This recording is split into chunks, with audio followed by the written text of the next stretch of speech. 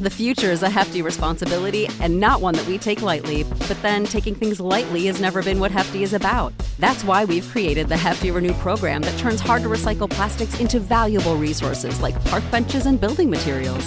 To participate, simply fill up an orange Hefty Renew bag with accepted items, tie it up, and drop it in with your regular recycling. That's it. It's that easy. It's time to rethink recycling with Renew. Particular valued resources may vary by geography. More info available at heftyrenew.com. Hey everyone, welcome to another edition of the Wrestling Inc. podcast, backed by popular demand. It's Sean Davari and Ken Anderson, who we had one of our Wilder podcasts the last time they were on. Guys, how are you doing today? Great. Better than I look. It is 11 a.m. Hopefully everyone's up and at 'em. 10 for me. Guys, what's been going on? I know last time we talked, you guys had Eugene doing a seminar. Your school, you guys were having your summer seminar. How's everything going? Man, me and Ken were talking about it the other day that Ken was talking about Christopher Daniels, and I was kind of doing the same thing with Eugene, that when you become friends with somebody or when somebody's known for an act, you only see them really do that act, or when you're friends, you barely ever talk about work. You're just talking about your lives together. And it's really cool. You know, Ken was saying, how long have you traveled with Chris? Like 4 years, and you never talked about wrestling. And I've known Eugene for so long, but since 2003, I've only seen him do the Eugene act. I forget what good wrestlers these guys are. And it's so much fun, like a breath of fresh air. It's almost like seeing a whole new side to a friend that you didn't know was there because you forgot about it. Yeah. And I've been in the business for 18 years, and the amount of knowledge that I've gleaned from doing these seminars is amazing. It's extraordinary. Yeah. Yeah. And you guys got another one coming up? Yeah, we have X-Pac coming up. Yeah. So X-Pac. October 30th. And again, this one's open to the public. We've got 2 seminars, a 2-hour seminar for people that have 0 to 20 matches, and then another 2-hour seminar. At the bare minimum, he's going to be here for 2 hours or 4 hours. And you know Sean, once he gets on a roll, he won't shut up. He'll probably do like a 10-hour seminar. Yeah, and we'll be talking to Sean again next week. Wait, he didn't? I got what you're doing. Otherwise, give me the Iggy to put your shit up. No. We'll be giving Sean the Iggy. Take it home. The Jack Lanza, wave your tie. Take it home. So nice. So what have been some things you guys have learned as training and running the school has gone on?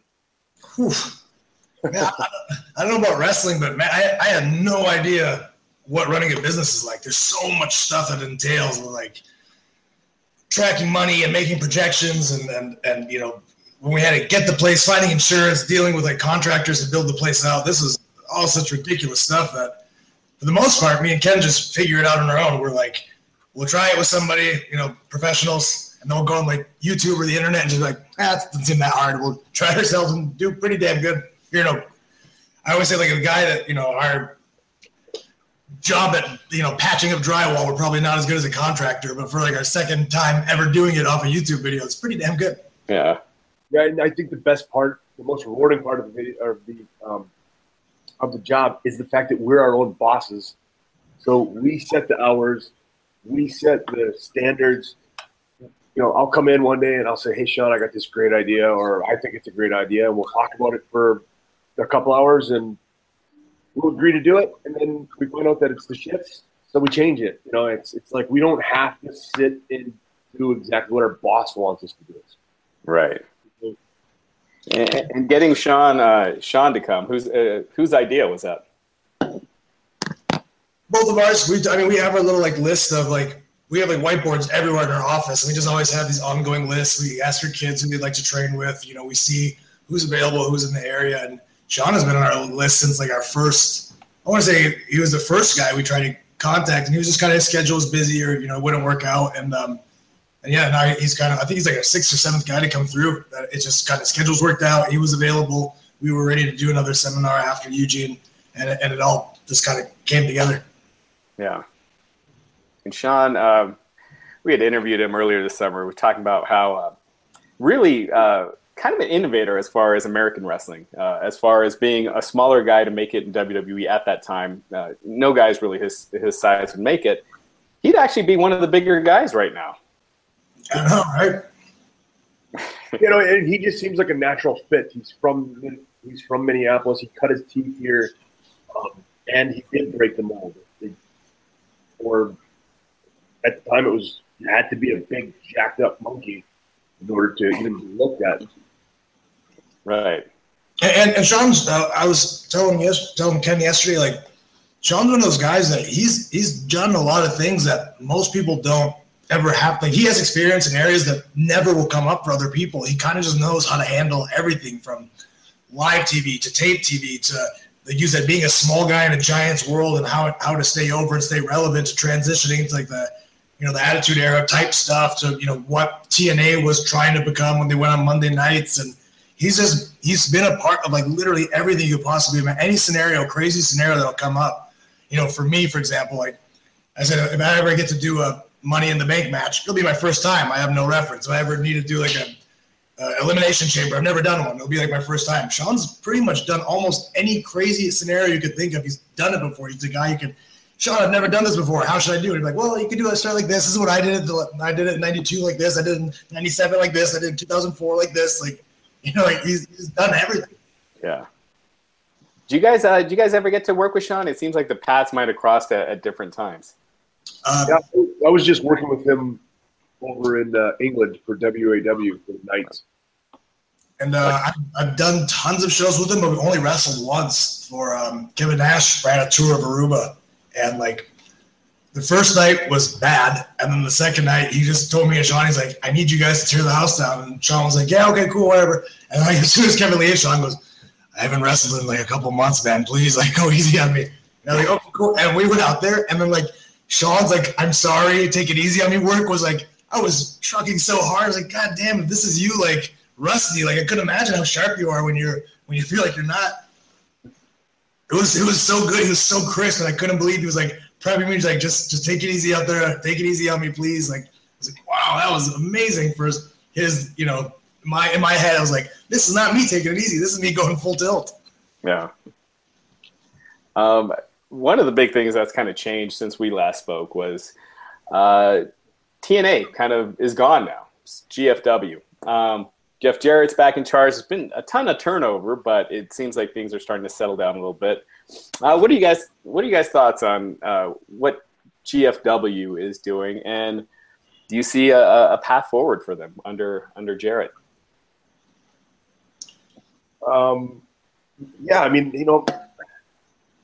I think that the wrestling industry is the hardest industry to work in from a creative standpoint, because every other part of entertainment, or if you have a sitcom, they're 22 episodes, 24 episodes, they're 22-minute episodes.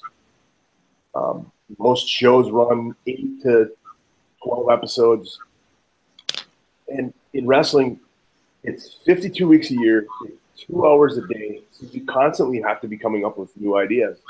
So I think that's how wrestling gets this, wrestling's stale. It's the same old regurgitated storylines. So I think TNA is making a good go at it, and I hope they work out. Yeah, I hope they work out for the sake that I have a lot of friends that work there, and I mean it's one more place for the boys to work.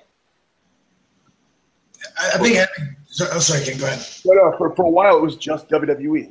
It's basically the only place you could work. Yes, TNA existed, but wasn't really kind of limping along. Now you've got several different places for the boys to work. Yeah. I was gonna say, having Jeff back in charge, or whoever the head figure is, to me I was at the very, very beginning of that when I got to pretty much my last 6 months at TNA, it was like Jeff was gone, and then it was Vince Russo, and then right before I was done, it was Hulk Hogan and Eric Bischoff. And it was like damn, in 6 months there's like 3 different people we had to answer to that we thought was our boss. And from talking to Ken and my other friends that worked there, it just, that trend continued where like every couple months you had a different boss. Right. And when you have, no matter what direction you go, if everybody moves in the same direction, it's more likely that you can make a right move. But if you start going in this way and then your new boss goes this way and your new boss goes this way, and like you never get to even see one general idea materialize in anything, and then it's super hard. Like whether it's Jeff or whether it's whoever, as long as there's one person in charge, I feel like that always makes it easier to potentially have success. But if you never get to fulfill one idea from conception to execution, it's hard to tell if any ideas could or would work. Yeah. I know people give Dixie Carter a lot of shit. But she did probably lose a lot of money, but she kept this company going for a long period of time that has employed a lot of people and is still employing a lot of wrestlers. And, you know, they were a decent number 2 for a while. I think they're maybe number 3, number 4. I don't know. It gets kind of muddy when you get past WWE. But you think, where do you think Dixie gets involved with wrestling again, or is she completely done? I don't think she wanted to be involved for the last year. Yeah.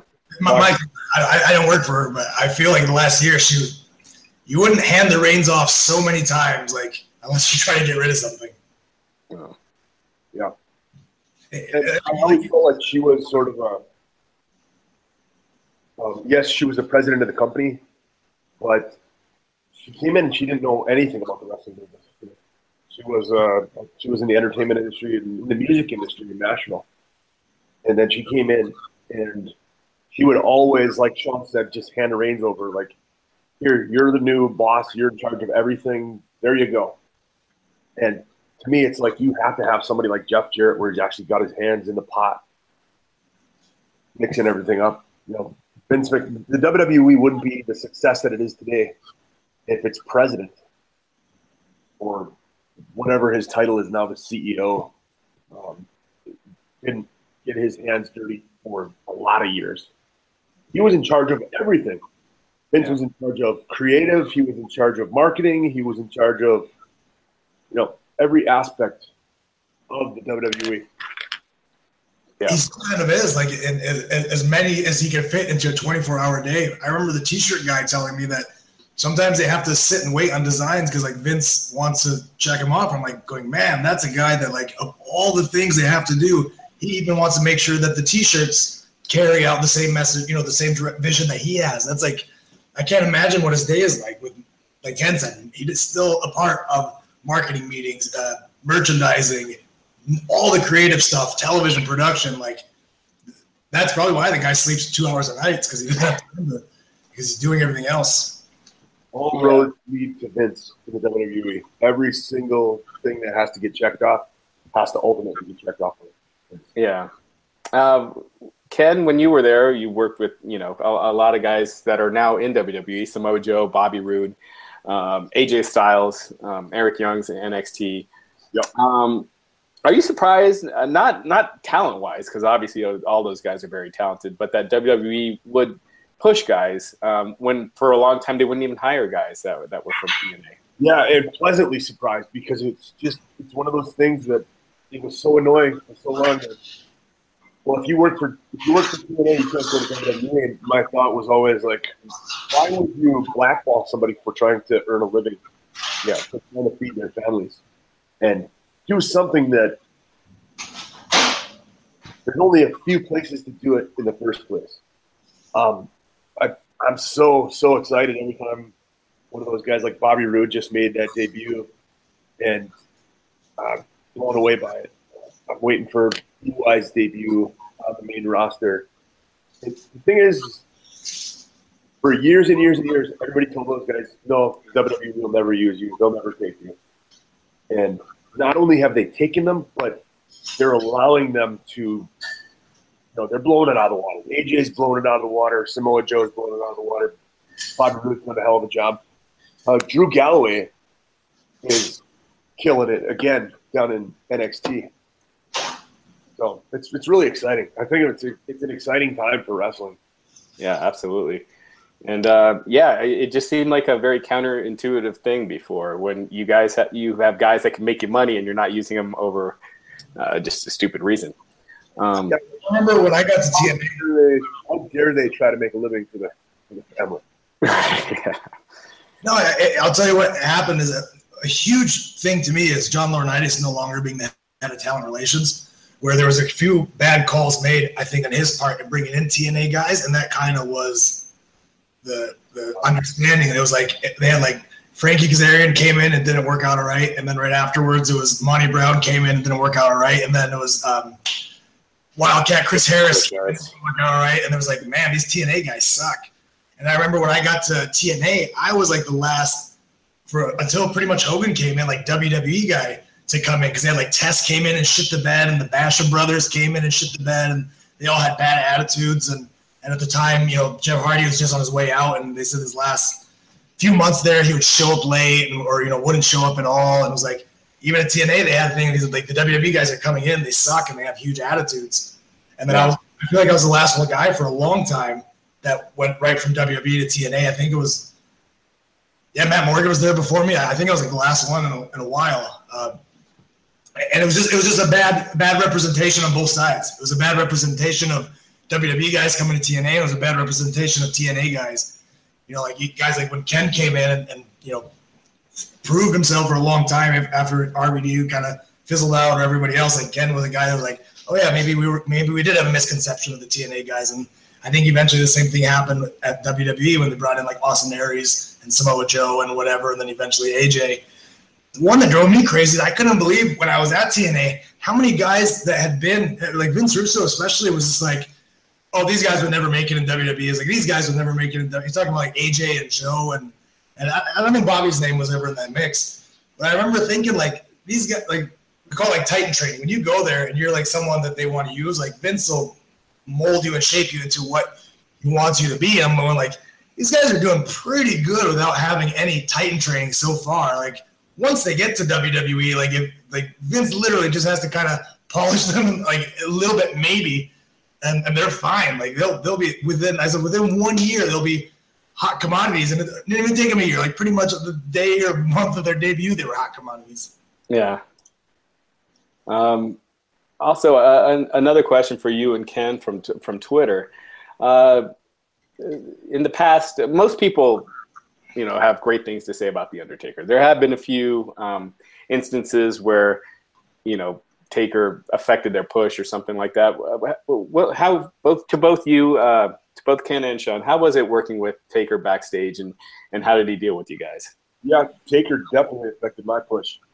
He came up to me after I worked Batista at the Great American Bash, and I got busted open 2 different times in the match. I was covered head to toe. And he came up and said, I saw your match with Batista. I liked it. I want to do business with you. And then he went to Vince and said the same. And we were married to each other for the better part of the next year. So it was fantastic to me.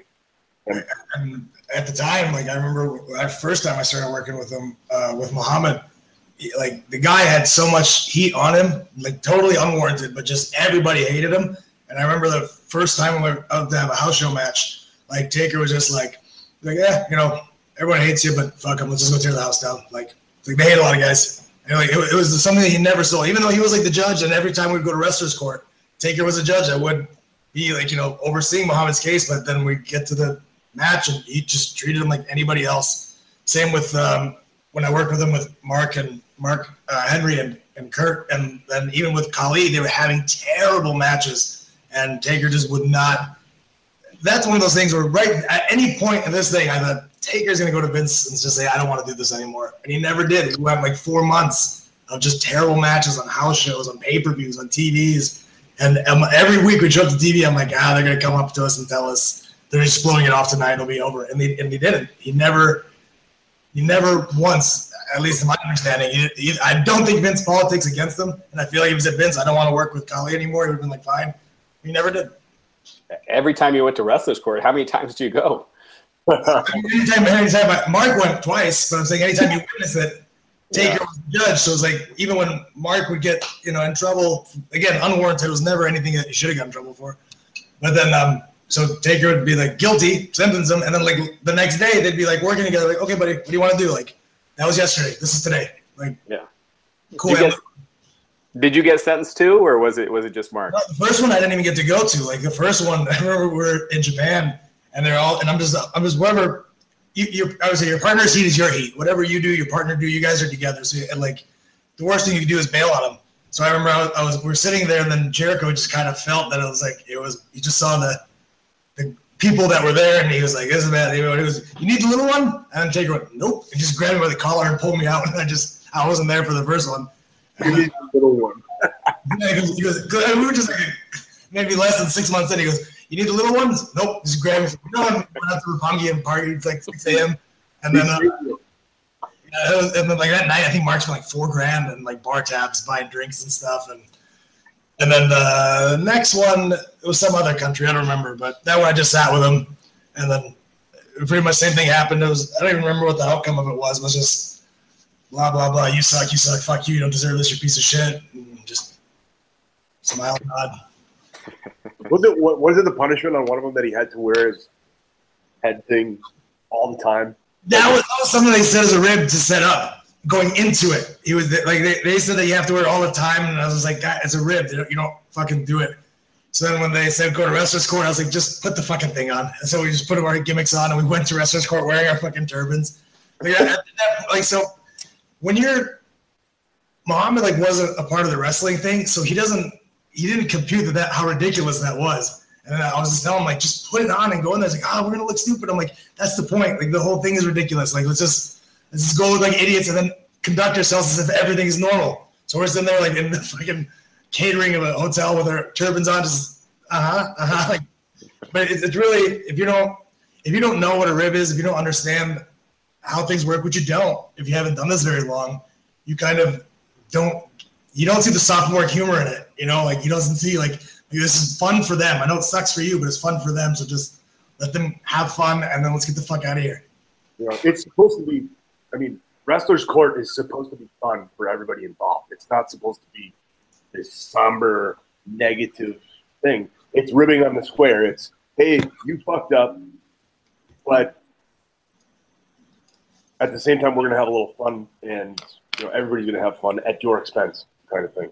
Right. It's fun for everybody but one person. What's that? It's fun for everybody but that one person. Yeah, right, yeah. Even then, it can be fun. It's what you make of it. Yeah. What's the worst thing? On wrestler's court when I was in TNA. We took Grado to court, and seriously, it was so much fun. Kurt Angle was the judge. Abyss and Al Snow were the prosecuting attorneys. Rockstar Spud was the defense attorney.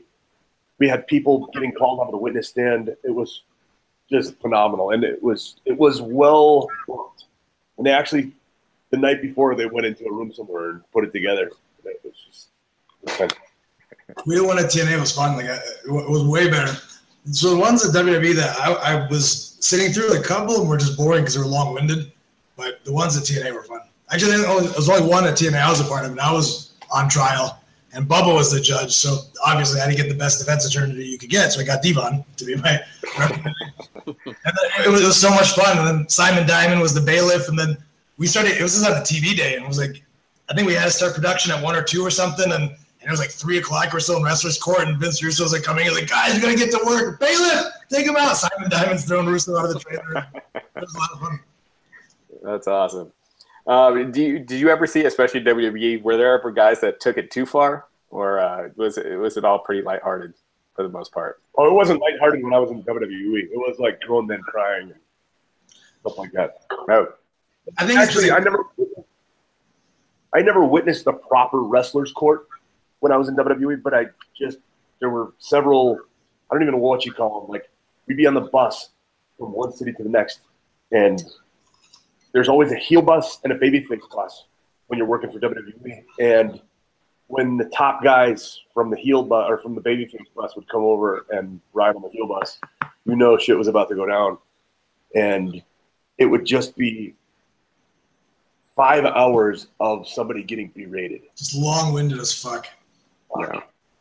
And it was one of those things, too, where, like, they would sell it so much that's why I think he kept going on and on and on, because at that time there's so many people that hadn't been around wrestling a very long time. There was like Diva Search girls and guys like Muhammad who've been on the job for less than a year that are in that position. So it's like it's such a weird world to be in. So like I always thought, the best way to stop a rib is to not sell it. Like if I'm fucking poking the bear and the bear's annoyed, I'm just gonna keep poking it. But as soon as the bear starts no selling, I'm like, I'm gonna poke something else. Like so it just go on and on. Like one time was it like Melina or somebody they're yelling at. She's like crying and selling, and maybe the people that were doing it were like, if she just said it, okay, yep, got it. I'm like, all right, this is boring. Let's wrap it up. I want to go to bed, or I want to go to a different bar or something. Like no, I do what I meant to do was I didn't mean to. What I was trying to, you got to understand it this way. Like, stop fighting it. Just like let's let it. Just own up to it and take your punishment. Yeah. That's why I used to say that's when the hyenas come out. Sell for them. Now, someone reportedly with a lot of heat right now, Enzo Amore, he got moved to the cruiserweight division. Sean, your brother Arya is in the cruiserweight division. A couple of weeks he'll look like he's getting a push. He's got the look. Yeah, he's it's got that star quality, and then it changes. A couple of weeks ago it looked like Cedric Alexander was getting a push, and that quickly changed. Now you got Enzo in there. Do you think Enzo's a good move? He's the one that's gonna when it's all said and done, I think it's gonna be inconsequential to that thing.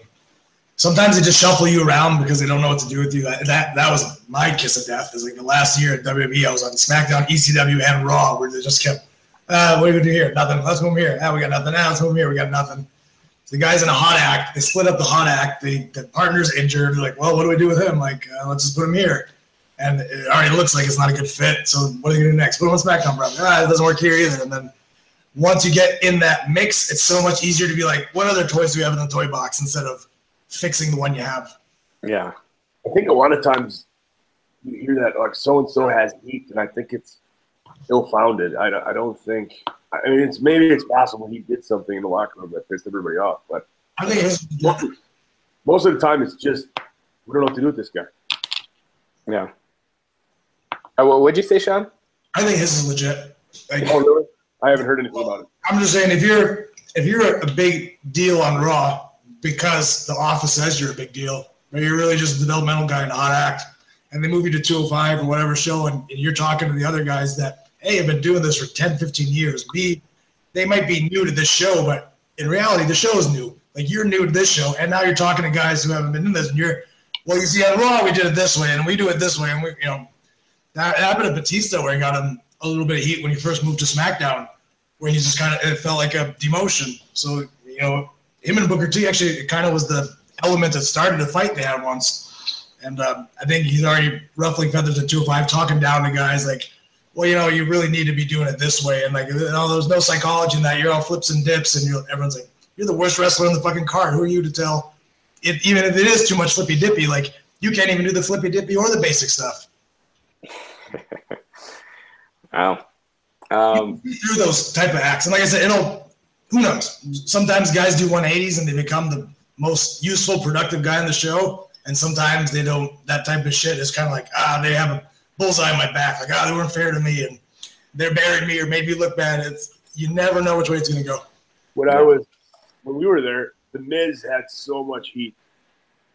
And it was for the fact that he wasn't involved in wrestling. He didn't come up and work independents or territories and was just handed this thing, everybody thought. And plus, he was he wasn't hard to get along with, but he just wasn't very – his personality wasn't that big. He was just kind of shy and quiet in the back. And then everything anybody would do to him, he would sell it. So he got, tons and tons of heat. But here we are, 10 years later, he's done all right for himself. Yeah. Perfect example of a guy that can do a 180 or a guy that could just become, Homer Cannon, where it's just like, fuck it, I can't, everyone hates me, I'll quit, Yeah. You can remember what the fuck that is. Did The Miz do anything while you were there to, like, turn the corner, or was it just kind of a gradual laying off of him? Not while I was there. I don't. I think I'll tell you what, he's a guy that I didn't see he was a guy like Muhammad where I understood why people were upset with him, but I'd never really seen him do anything that would warrant that. Miz, like Ken said, he's just shy, he's quiet. Same with Matt Striker. just kind of shy, quiet. I didn't see them going up and throwing, well, you know, this is the way I would do it, or we do it on SmackDown this way, or we do it on Raw this way, like we do it on the A show this way. Like you guys listen to, like I never saw anything like that out of either one of them.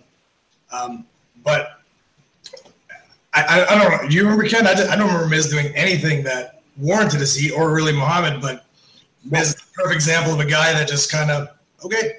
He was an easy target. He was an easy target because he took it on the chin and didn't really fight back. And, you know, not that you should fight back all the time, but no, you should, because there were some times, Morrison one time, or Johnny Nitro, Johnny Mundo, had, I don't know, JBL yelled at him for something, and Morrison fired back at him. And after that, it was like, okay, he's okay. He can stick up for himself. He's not a cunt.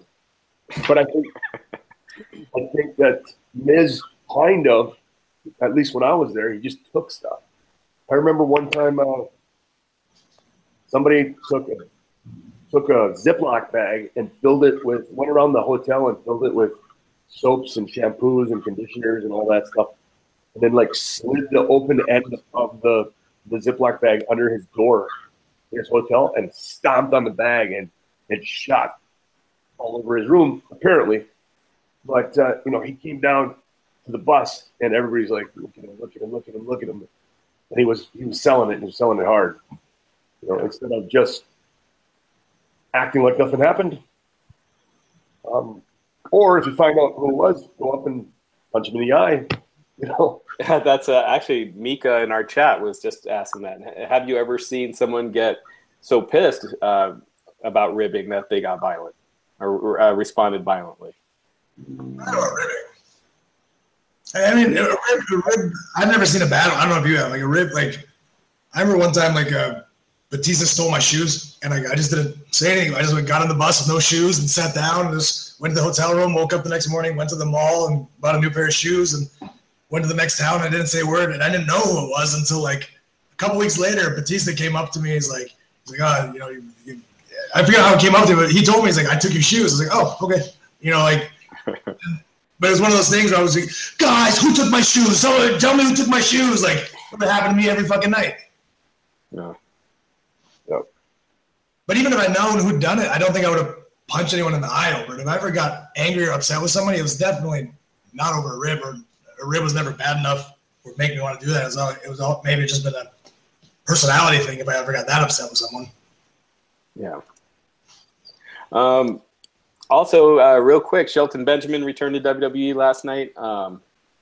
It's been 7 years since he was last with the company.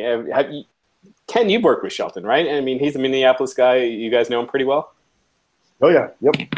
In fact, when we were just coming up, when we would go to, when Sean and ODB and I would go to WWE events just as an extra, Shelton was a guy that really kind of, we found out that we were from the Midwest, found out that we weren't idiots, and really kind of took us under his wing. And we just became friends. I mean, I remember he would come over because he was a Minneapolis guy. I was a Minneapolis guy. He'd come over and just play video games. And I'd ask him questions and bounce stuff off. And he'd come to our shows at First Avenue. So he was always super supportive. He's kind of guy that like we today now have an idea of what people are looking for, but when we were coming up, we really were clueless. We didn't have any idea what WWE wanted, for example. And like Shell was a guy that really helped us be like, well, they like this. They kind of sort of always hate this. You know, you want to shy away from this. And I remember sometimes we would bring him like hot independent stuff, like stuff that, you know, Ring of Honor stuff or whatever people were talking about. I was like, hey, this is the kind of shit that's around where we're wrestling. And they're like, okay, see stuff like that. Like they would say this is no good, but stuff like that they might like. And you really kind of told us specifically what WWE was looking for, and it really helped us be like, okay, if this is what they want, let's work on this and let's work on that. I really feel like from going from the completely unknown, like we literally were just trying everything. Like sometimes we'd send them pictures of new gear. Sometimes we'd send them tag matches. Sometimes we'd send them like high flying shit. Sometimes we'd send them just basic ground wrestling. We really had no idea what they wanted or what they were looking for because there's nobody to tell us. And he really helped kind of shape like, well, generally they sort of like this type of stuff. generally they don't like this kind of stuff, and it really helped us learn and train and get better for something that they want to do. Yeah, you know what? Speaking of that sort of mentality is kind of what we are trying to accomplish with the Academy. As Dara just pointed out, we didn't have somebody, at least for the first few years, we didn't have somebody that could lead us by the hand and say, like, don't do this, do this. And it's so rewarding to be able to watch our students make a mistake in the ring at camp and be able to tell them, hey, you don't want to do that. Here's why you don't want to do that. And, here's a huge shortcut. We went all the way around the world to cross the street, and we can see the gears actually turning. Sometimes you give people advice and they just like, yeah, and they go do it anyway and they fuck up, and that's just life. But when we can actually see the gears turning and we can see them applying what we've told them, it's super rewarding. And guys, if we know there's a lot of people that visit the site that want to be a pro wrestler or dreamt of being a pro wrestler, you guys check out the Academy Pro Wrestling. Your fall seminar starts in October, right? Yep, October 6th, we have our fall class that's starting. We have a few spots left in that one. They fill up as quicker as the closer we get to the date. So, September is probably the go-home stretch of spots filling up faster. So if anyone wants to, they could go online to academyprowrestling.com. If they're able to come to the Twin Cities area, they could schedule a consultation to come in and tour the facility and meet the coaches, meet myself and Ken. We can kind of show them what training is like, what we have going on. If not, we can also answer questions by email. There's a lot of information you need on our site. And then on October 30th, we have Sean coming in for a seminar. Again, it's open to the public. You can, for $50, just crazy how cheap that is. I think for $50, you can learn from one of the best in the business from zero wrestling matches to up and running pro wrestlers. And for $75, if you want, you can participate with people that have less than 20 professional matches, or people 20 plus, be in both classes and participate in the one of your level and watch the one outside your experience level, which you'd still learn so much just by watching and learning, even though it's stuff you physically haven't or aren't capable of doing yet. Yeah, I mean, a lot of these conventions and stuff, $50 will get you an autograph and a photo. And right. Here you get trained by one of the best in the business, a guy who was ahead of his time, member of the NWO, the Click, DX, and if you've had no matches ever, you could be a part of this. So first seminar, 6:30 to 8:30 for people that have had 0 to 20 matches, and then 8:30 to 10:30 for if you've had over 20 professional matches. These kind of offers don't come around often, so take advantage of it. Oh, that's crazy. I didn't even think about that. Those conventions are expensive. Yeah, for $50 you get like an 8x10 and maybe a photo or something. Yeah, absolutely. And guys, it was great having you guys on. It's always a lot of fun. We love having you guys on. Hopefully we'll have you guys on again soon. Thanks, Raj. Thank you. All right, Ken. All right, Sean. Take care. We'll talk to you soon. Okay. Bye. All right, Chris, we got SmackDown to talk about. Yes, sir. And thanks to those guys for hanging out with us. Couldn't get a word in edgewise, but that's the way we like it. Those two super fun guys to have, great stories, that kind of thing. So really good stuff there. But SmackDown last night started off a little rough for me. I think some people thought this opening segment was so bad that it was good. I did not, to where the Singh brothers came out and pretty much apologized to all of India, all of Asia, and the Maharaja himself. They go to kiss his feet. This is just, a lot of overacting on purpose here, I think, until Nakamura comes out, and then Orton and Rusev as well to set up the tag match for later that night. But just a quick note, too, they had already advertised the main event before this segment. So it's like we knew who was coming out. They could at least waited 5 more minutes, right? Yeah, absolutely. Make it look organic. Like this match happened because of, something that happened, in the beginning, as opposed to we have this match already. You guys know about it. Now let's do the build to it.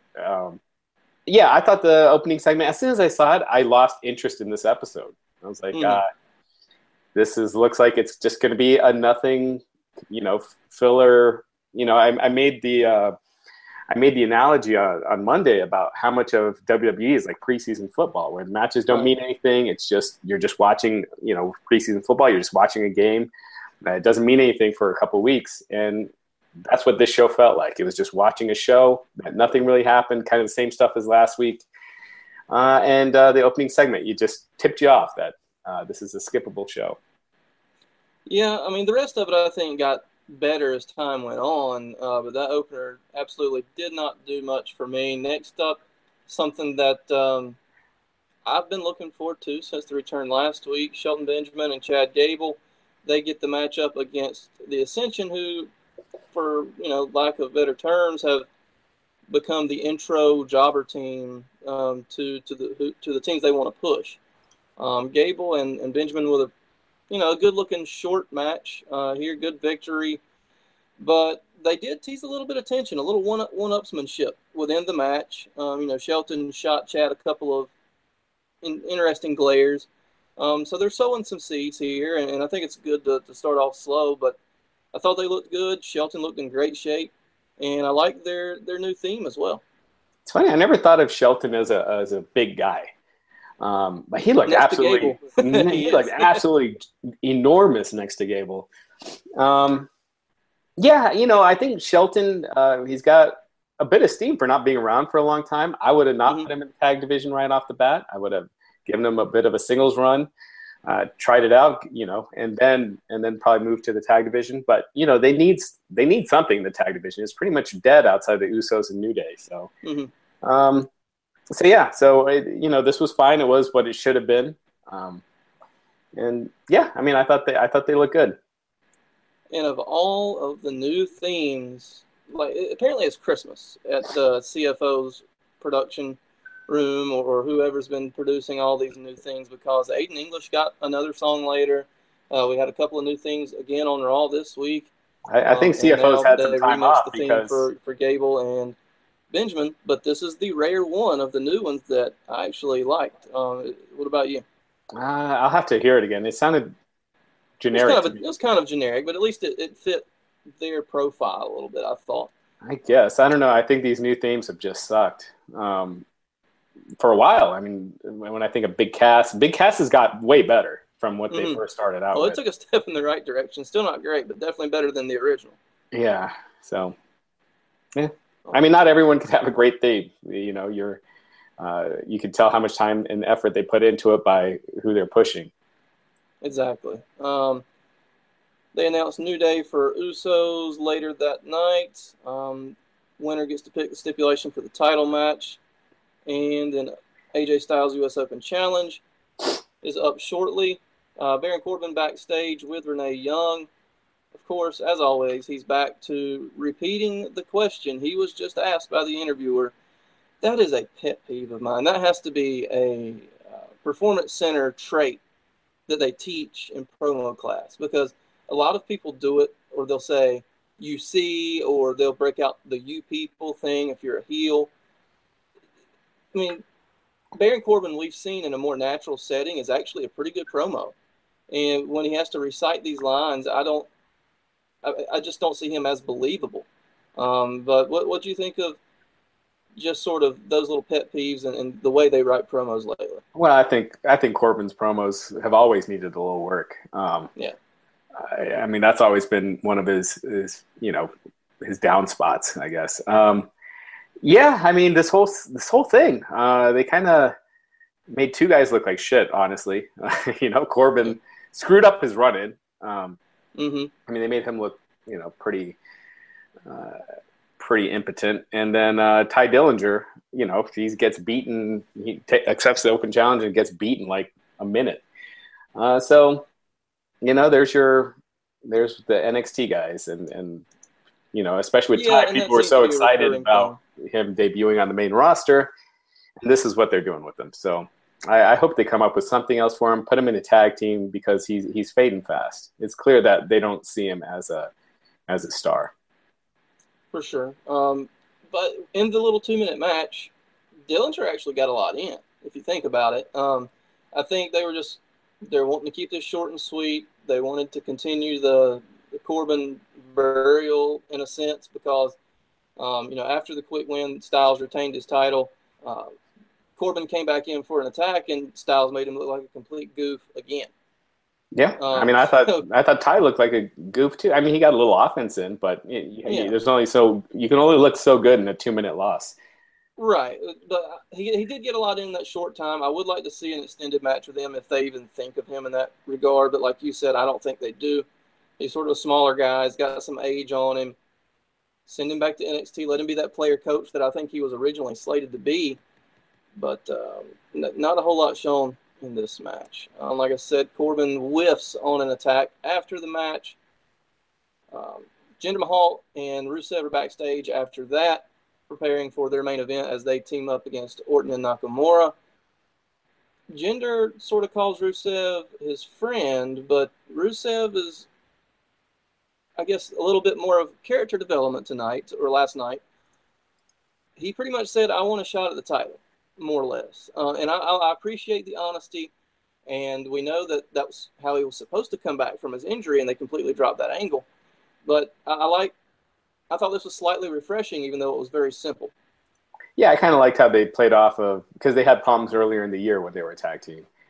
And man, I was about to say, the League of Nations apparently is not thought of as a thing anymore. Well, they weren't in the League. Oh, that's right. Well, they were just a random tag team for like a month and a half. But yeah, I mean, I hate seeing Rusev. I mean, he talks about wanting the title, then gets beat clean in this. Got beat in seconds at SummerSlam. Yeah, I just think it's such you're wasting such a valuable investment. And he's absolutely hilarious. He's gold. I would love to see him as a babyface with Lana. I think those two as a babyface couple would take off, but I don't think we'll ever get to see that option since they're pretty much giving Tamina the Rusev treatment with Lana right now. But we'll get into that in just a second. Next up, Mike Kanellis. After several weeks off television. Yeah, speaking of Big Barry, we've been covering his story. But in a showcase position here where he basically sold his behind off for Bobby Roode, who is the face in this situation. And Bobby Roode as a face, second week in a row. I thought maybe they would show a little more different side of him this week, but no such luck. He's kind of the same shtick as last week, just turned up even more, I thought. But the crowd seemed to eat it up. They didn't really pop for his entrance, but they popped for the glorious chant, where he sort of winds it up a little bit. So at least he has that going for him, even though the Arkansas crowd was not exactly, an IWC type crowd. Yeah, and I think I just think Roode is a heel. I just think he's a little miscast as a babyface. Yeah, his entrance is a babyface entrance because people love that song, and when he does the glorious thing, but I think his mannerisms and everything to someone that's never watched him, and if you didn't see the entrance, you'd just say, man, this guy's kind of an arrogant prick, and he just has a natural heel. But, definitely try it. I mean, they got him as a babyface, try it out, see how it works. But when I see him, it just doesn't seem right. But, man, they're doing, I guess, a slower build for Roode. They didn't throw him right into the top mix. But and that could work well for him. So good showcase match. I feel bad for Mike Kanellis. It seems like he was never really even given a shot. And if I were him, I'd say, hey man, Triple H kiss up to his ego and say, I really think NXT can help me out. And that's the type of gimmick that I think would not necessarily work on the main roster, but if you look at like the Full Sail crowds, that type of gimmick might actually get over by accident. If you look at like Adam Rose or somebody like that who was super over in NXT, came to the main roster and completely flopped. I think the opposite could happen here. No, he needs to drop that gimmick. He needs to go to NXT and come up with something different because because then once he's back on the main roster, it'll be the same thing if he keeps that gimmick. So regardless if he gets over in NXT with it or not, it's not a main roster, even mid-level Intercontinental U.S. title gimmick. So just needs to drop it. Just be Mike Bennett, and the Miracle Mike Bennett gimmick in TNA was way better than this crap. So Hopefully he can figure it out, because his career trajectory is not is not in the right area, pointing at the right area right now. Yeah. Next up, we had Aiden English in the ring doing a little operatic number. Kevin Owens comes out and kindly asks him to leave the ring, and Aiden does so without much of a punch, which I thought was interesting. A little heel on heel sincerity there. But Owens goes on to talk about the Shane McMahon interference from last week, where he took over Corbin's spot as the referee. And English gets a matchup up next versus Sami Zayn. I thought Kevin Owens' promo was good. And then whenever the new match started, I was like, wait a minute. Brian, I can't remember how you pronounce his last name, Guyan. I thought his shirt looks a little poofy. It didn't look like the rudimentary skin-tight referee shirt that they use 9 times out of 10. I'm like, what? Something's going on here. And then lo and behold, Kevin Owens comes out, rips it off, puts it on, and shows his prowess as a zebra. Yeah, you know what? I thought this was the best thing on the show. Mm-hmm. I like that. I mean, it's stupid at first that he could become the ref and count 3, but then they explained that later, and Shane reversed exactly, which I thought was good continuity by them, which is what we rarely see. But I thought that was really smart explanation. Absolutely. So from it was entertaining, Owens, it was funny, and then Shane overturned the stupidity of it, so it all made sense at the end. It furthered the storyline without them having to do something typical. It was different, and I enjoyed it. This was, like I said, I thought this was the best thing on the show. I thought Owens was great. His pop-up powerbomb and the ref shirt to Sami was awesome. Aiden was good in this. I liked him, just bowing away and still getting a win, still, looking a little strong, because he's become a nice little utility player in the last few weeks, I think. I'd like to see him get a little more of a push. Just a good part of the show that he's a guy that you can go out there, get a little heat from. He's won. His record's probably around the 500 mark here lately, even though he's a guy that you typically would trot out there to beat and, get like a Bobby Roode over. But his record, by any means necessary, I guess he's had a couple of iffy wins. I guess this one got expunged, but his win-loss record actually hasn't been too bad lately. So he's becoming a nice little utility player. Yeah. Someone's bringing up that Shane did the same thing earlier. He did, but he's the commissioner. A random wrestler going in and putting on a ref shirt shouldn't make a match official. Shane doing it, it's a little different story. Next up, we had Dolph Ziggler backstage. Still very old man, get off my yard, disgruntled Dolph Ziggler. Brings up all of the different acts and gimmicks that are over right now, or they've given and not really over. And he says Arkansas is not worthy of debuting his new deal, that he's planning something big, and just like he said last week, he'll debut it next week. Do you think we even see it next week, or do they draw this out forever and ever, and then it's going to be a big disappointment when he finally does come out? Yeah, I mean, I don't know if I care enough. If it were up to me, I'd drag it out and then have him debut it at the next pay-per-view. But the next pay-per-view is not for a month and a half, so that's probably way too long. I mean, it's the same promo as last week, pretty much, except the one thing that surprised me was him calling Finn Balor a charisma vacuum. Yeah, that's what I was going to say. That was the one line that stuck out to me, and because he's not completely wrong. Because I mean, that stuff's scripted, from the creative team, and they wouldn't do something like that unless they had the the word from management. So, I found that interesting. Yeah, that was the only thing that sort of caught me off guard slightly. The rest of it was his usual complaining type shtick. But next up, another good match between these two teams, I thought. Usos and New Day. Usos get the win with a handful of tights. They get to pick the stipulation for their next title match, which is that going to be anytime soon, or do you think they're going to drag this out to the next pay-per-view as well? Man, the next pay-per-view is so long that I don't know. That seems like a long time to drag out a tag team. Especially one that's already been together for 2 or 3 months. Yeah, so I can see them I can almost see them doing another title change with New Day winning again before the next pay-per-view, and then the rematch at the pay-per-view. So I still think these teams are tied to each other for a while. But I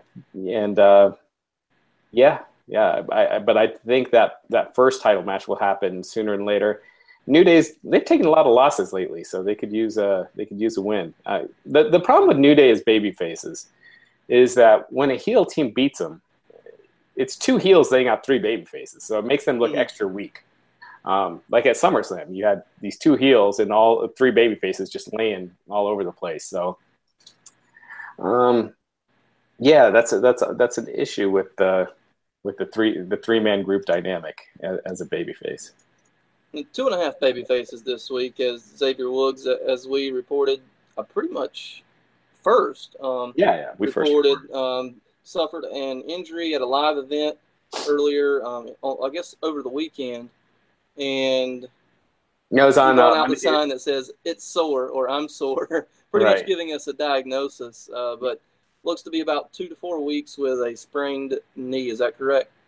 Yeah, I mean, it depends on how minor the sprain is. It could be a week, up to 4 weeks is what it sounds like. It happened at a Monday night, a show on Monday night in Texarkana. Am I saying that right? In Texarkana? Texarkana. Texarkana, Arkansas. It's nothing too serious. So yeah, he won't be out for too long. That's good to hear. And if it gets him a couple of weeks off, if they're going to spread this out for another month or two, since there's seven more weeks to the next SmackDown pay-per-view. Yeah. So I mean that actually wouldn't be a bad thing. They're probably going to do the whole singles matchup things, unless they pull the trigger like you said and do another title match just a couple of weeks down the road to preface the next pay-per-view. But just a mild MCL sprain. I don't think we talked about this. Yeah, it was unknown on Monday. We had speculated that Samoa Joe might have gotten injured during Monday's podcast, but turns out he was 4 to 6 weeks knee injury. Man, these are hitting like crazy right now. Big Cass is out with a knee injury. His is serious, obviously. Had surgery. It won't be back till, it seems like it could be after WrestleMania, like in May. And these things seem to come in groups, and they're contagious for whatever reason. This happened a couple of years ago where 4 or 5 fairly important people, I guess it was Rollins, Balor, and a couple more, were out all at the same time. So thankfully, most of these are not as serious, with the exception of Cass, and most of them will be back in the ring in no time.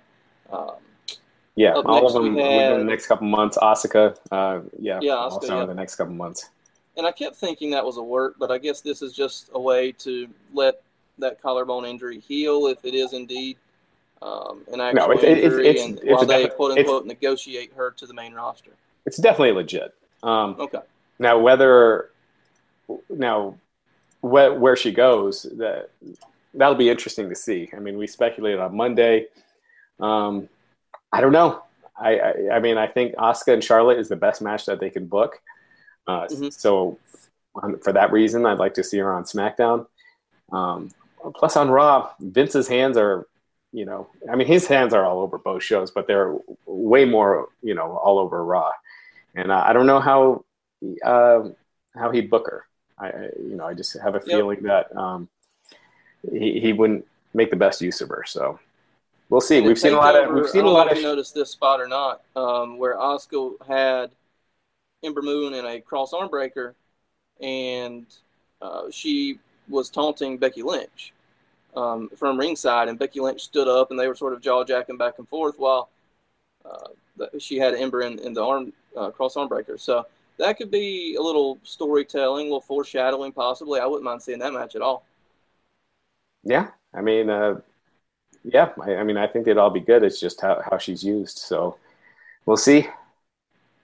Yep. From one women's segment to another, Dasha Fuentes backstage with Carmella and James Ellsworth. Ellsworth takes over the interview, does a better job than Dasha does. That's just a personal opinion.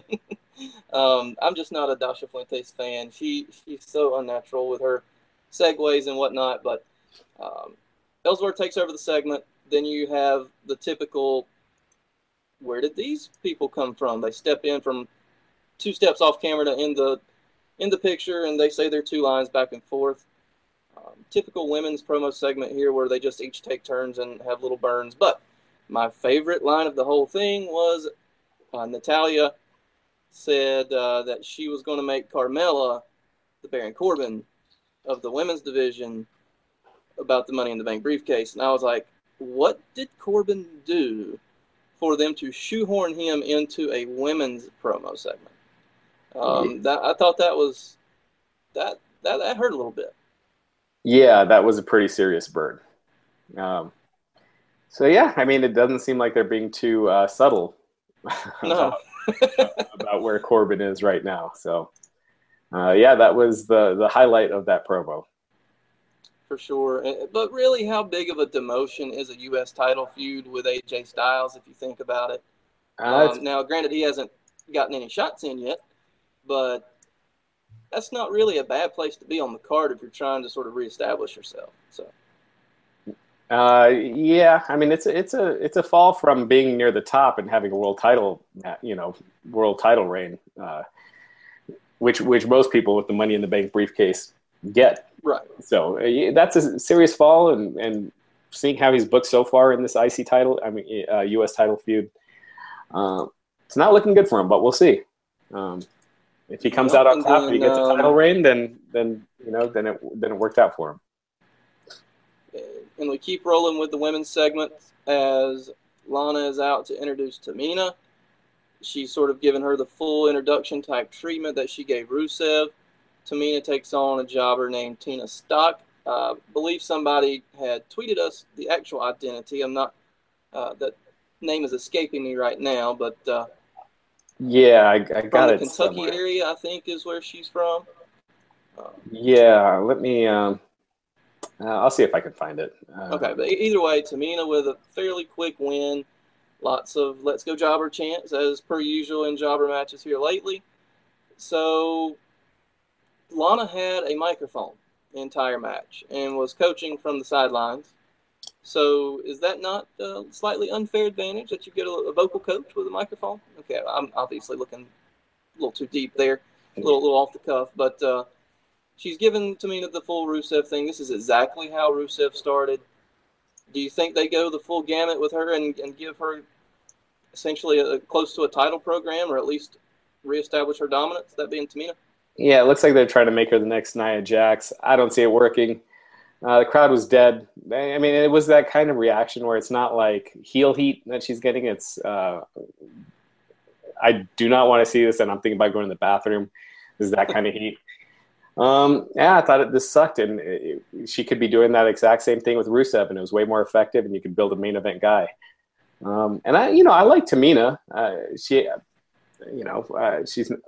She's not the best. She's not a really good worker or anything, but I think she has a unique look and could be used in a in a certain role maybe. But and she's not necessarily getting any younger either. She's one of the older women on the roster, I think. So it's sort of now or never with her and probably Natalya as well. Yeah, so so I'm not totally against the pairing. I just think that she should have Rusev too, because I think that's a waste. So you could have her manage both Rusev and Tamina, and honestly, Lana is better in that manager role than as a wrestler. So, oh, absolutely, and you would think this probably ends up in the future, degrading down, and we'll probably get a Lana versus Tamina match. They're going to build up Tamina, I think, to where she looks good, and then you'll get Lana to come up with the banana peel type of win to get that babyface pop. I wonder if that's where it's going, but at least that's my general consensus on the future of this feud. But hopefully they get there sooner rather than later. But up next, and I love that these guys are no longer considered wrestlers at this point, and that's Breezango. They've just become a program within a program with the Fashion Files, and it's normally the best 5 minutes of the week, or close to it. They did a lot of their original type stuff. They didn't really play off of too much as far as old television programs this week. They did a lot of their own stuff. And is this a title? No, it's a belt. Or is it and that kind of thing? That line had me absolutely rolling and may have woke the baby up at that point. But yeah, that was another good segment from these guys. Yeah, and that line was the best thing on the show was that line where he said, "That's a title." But yeah, these things are entertaining. I don't know if this is ever going to end.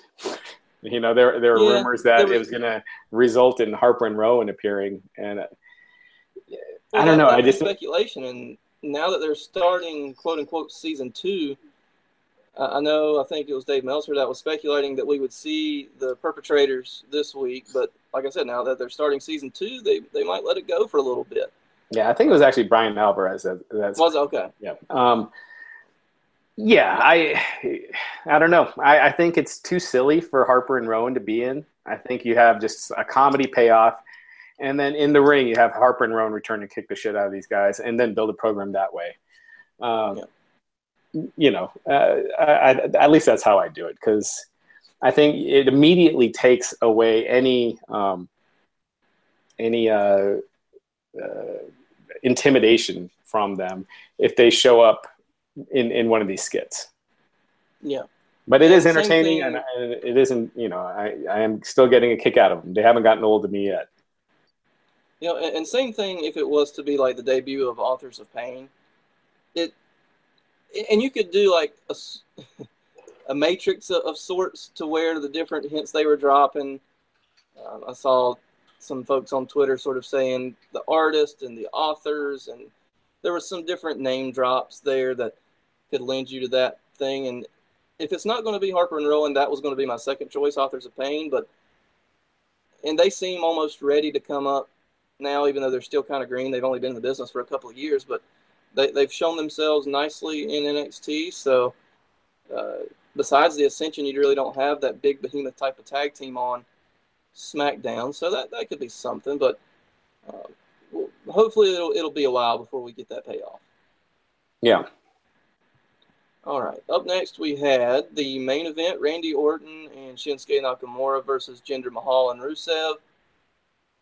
This was pretty good. Once I saw, okay, they're going to go ahead and do a tag match for the main event. Plus they've been advertising Nakamura and Orton all night long, and they're teaming tonight. I'm like, oh, here we go. We're going to tease the tension. And they did at the end. But first of all, what did you think of the match and the victors, which I believe were the faces? Yeah, the match was fine. Again, there's no real stakes or anything in this match. I think if they could have easily made a step that if Orton or Nakamura got the win, they would face each other for, with the winner getting a title shot. And that would have added a little intrigue to the match. Or if Jinder's team won, then Jinder can name his opponent and, have Rusev say, well, if we win, I want to I want to get the next title shot. So that way you set up some storylines to where the match means something. Otherwise, it was just a meaningless match, but it was fine. I liked the Orton RKO at the end on Nakamura. But yeah, other than that, I thought it was there. Do you think we're seeing a couple of minor holes in Mahal's work, because we saw the botched finish last week or during the title match with Nakamura, and then this week he slightly botched, his feet fell off the ropes during the draping DDT that Orton does. Do you think you put that on Mahal, or is it just sort of a freak accident of sorts? It was an accident, but Mahal is. I've been saying this for months. You took him from being a prelim guy who lost 3-minute matches to trying to have main event matches, right away, as opposed to getting ready for that spot. Holes in Mahal's game, I've been seeing that for months since they gave him the push. He hasn't had a real good match yet. I think he's done a great job as far as improving his look, his facials. I don't mean just his physique. His facials, how he presents himself. He looks like a star. Mm-hmm. So I definitely see them pushing him. I just think they should get him in there with guys like Sami Zayn, have built him, get him more experience working the longer matches before being in positions like this. But yeah, that was a little botch thing, but overall it was kind of negligible. It didn't really matter. It didn't throw anything off. And I mean, yeah, I thought the match itself was fine. Orton was not timid about putting him back in it and just doing a DDT on the mat.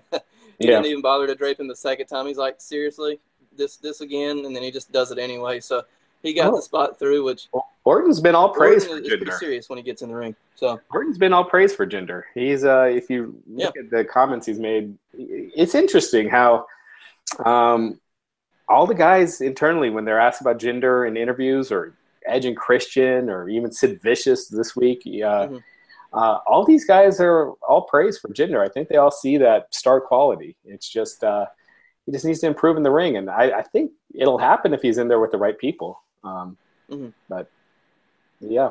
After the match, we sort of saw this coming, and then they tried to swerve us off of it. Orton was staring a hole right through Nakamura as they were getting their hands raised for the victory. And then they're all laughy and giggly, sort of, hanging out for a second. And then all of a sudden, RKO out of nowhere and drops Nakamura, who absolutely sold it like $1 million. So Orton stands tall to end the show. What do you think of? Did you see it coming as everybody else did, and did you get swerved at all with the sort of palling it up there for a second? Oh yeah, he saw it coming. But I still thought it was well done, especially because Orton, he kind of gave a genuine smile. He didn't look like a sneaky smile, so right. It was like, well, are they going to do it? And then boom. It was well played. I mean, it threw the scent off of it just long enough, and then the camera cuts, and then boom, there it is. Yeah. But overall, 1 through 10, 1 being the worst, 10 being the best. What do you give this SmackDown? I'd give it like a 6. I thought it was just there. Yeah, I'm in that same ballpark as well. I think that opening segment, again, some people loved it. I wasn't a fan of the horrible overacting, even though I know it was done on purpose.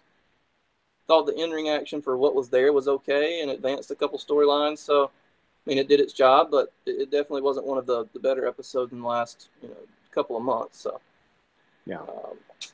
Have you got a chance to catch any of the Mae Young Classic yet? Not yet. Have you? I have watched the first 4 episodes, and all of this will be non-spoilers. I know we only got a couple seconds, but I'll run through some things real quick. Kairi Sane is as good as advertised, and she had a fantastic match with Tessa Blanchard, who also looked fantastic in their match. I just have a couple of minor problems with it because I love the concept.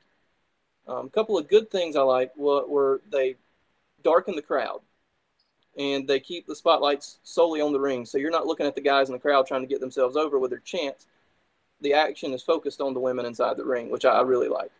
But a couple of the bad things, I've seen a lot of bad match logic, ring logic, where you put a girl's shoulders on the mat with a move, and then you don't go follow it up with a cover. That drives me insane. If you've done a good enough move to where the girl's shoulders are on the mat, and then you pose or you go back for something else to try to follow it up, to me, that's not sound logic, and I don't know if that's on the girls or if that's on the agent or who it might be. The refereeing, great to see a full-time female referee. I thought that was a very nice touch. She definitely has a little work to do with some of her skills, but she done a solid job, I think, for her having a major event now under her belt and still being extremely green in that role. I would do a suggestion and watch these episodes on mute. I think the girls tell a better story than JR and Lita do because JR has to come up with all these adjectives that just don't either fit the girls or they're extremely repetitive. You can tell that he's not familiar with the talent and he's just regurgitating different attributes that they show.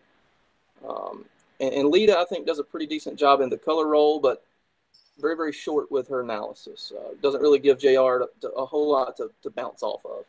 Yeah, it would have been good if they had Daniel Bryan and kept it as a 3-person. Oh, if you had Morrow and Daniel on this, it would make it feel 10 times better and bigger than it already is. But yeah, I love JR, but some of his whole show when he's not that familiar with the product, I think we saw it with the New Japan US specials, even NXT TakeOver when he was calling with Morrow. I was really excited that seeing JR and Mauro calling a match together. And when I was done, I was like, man, Mauro really carried that.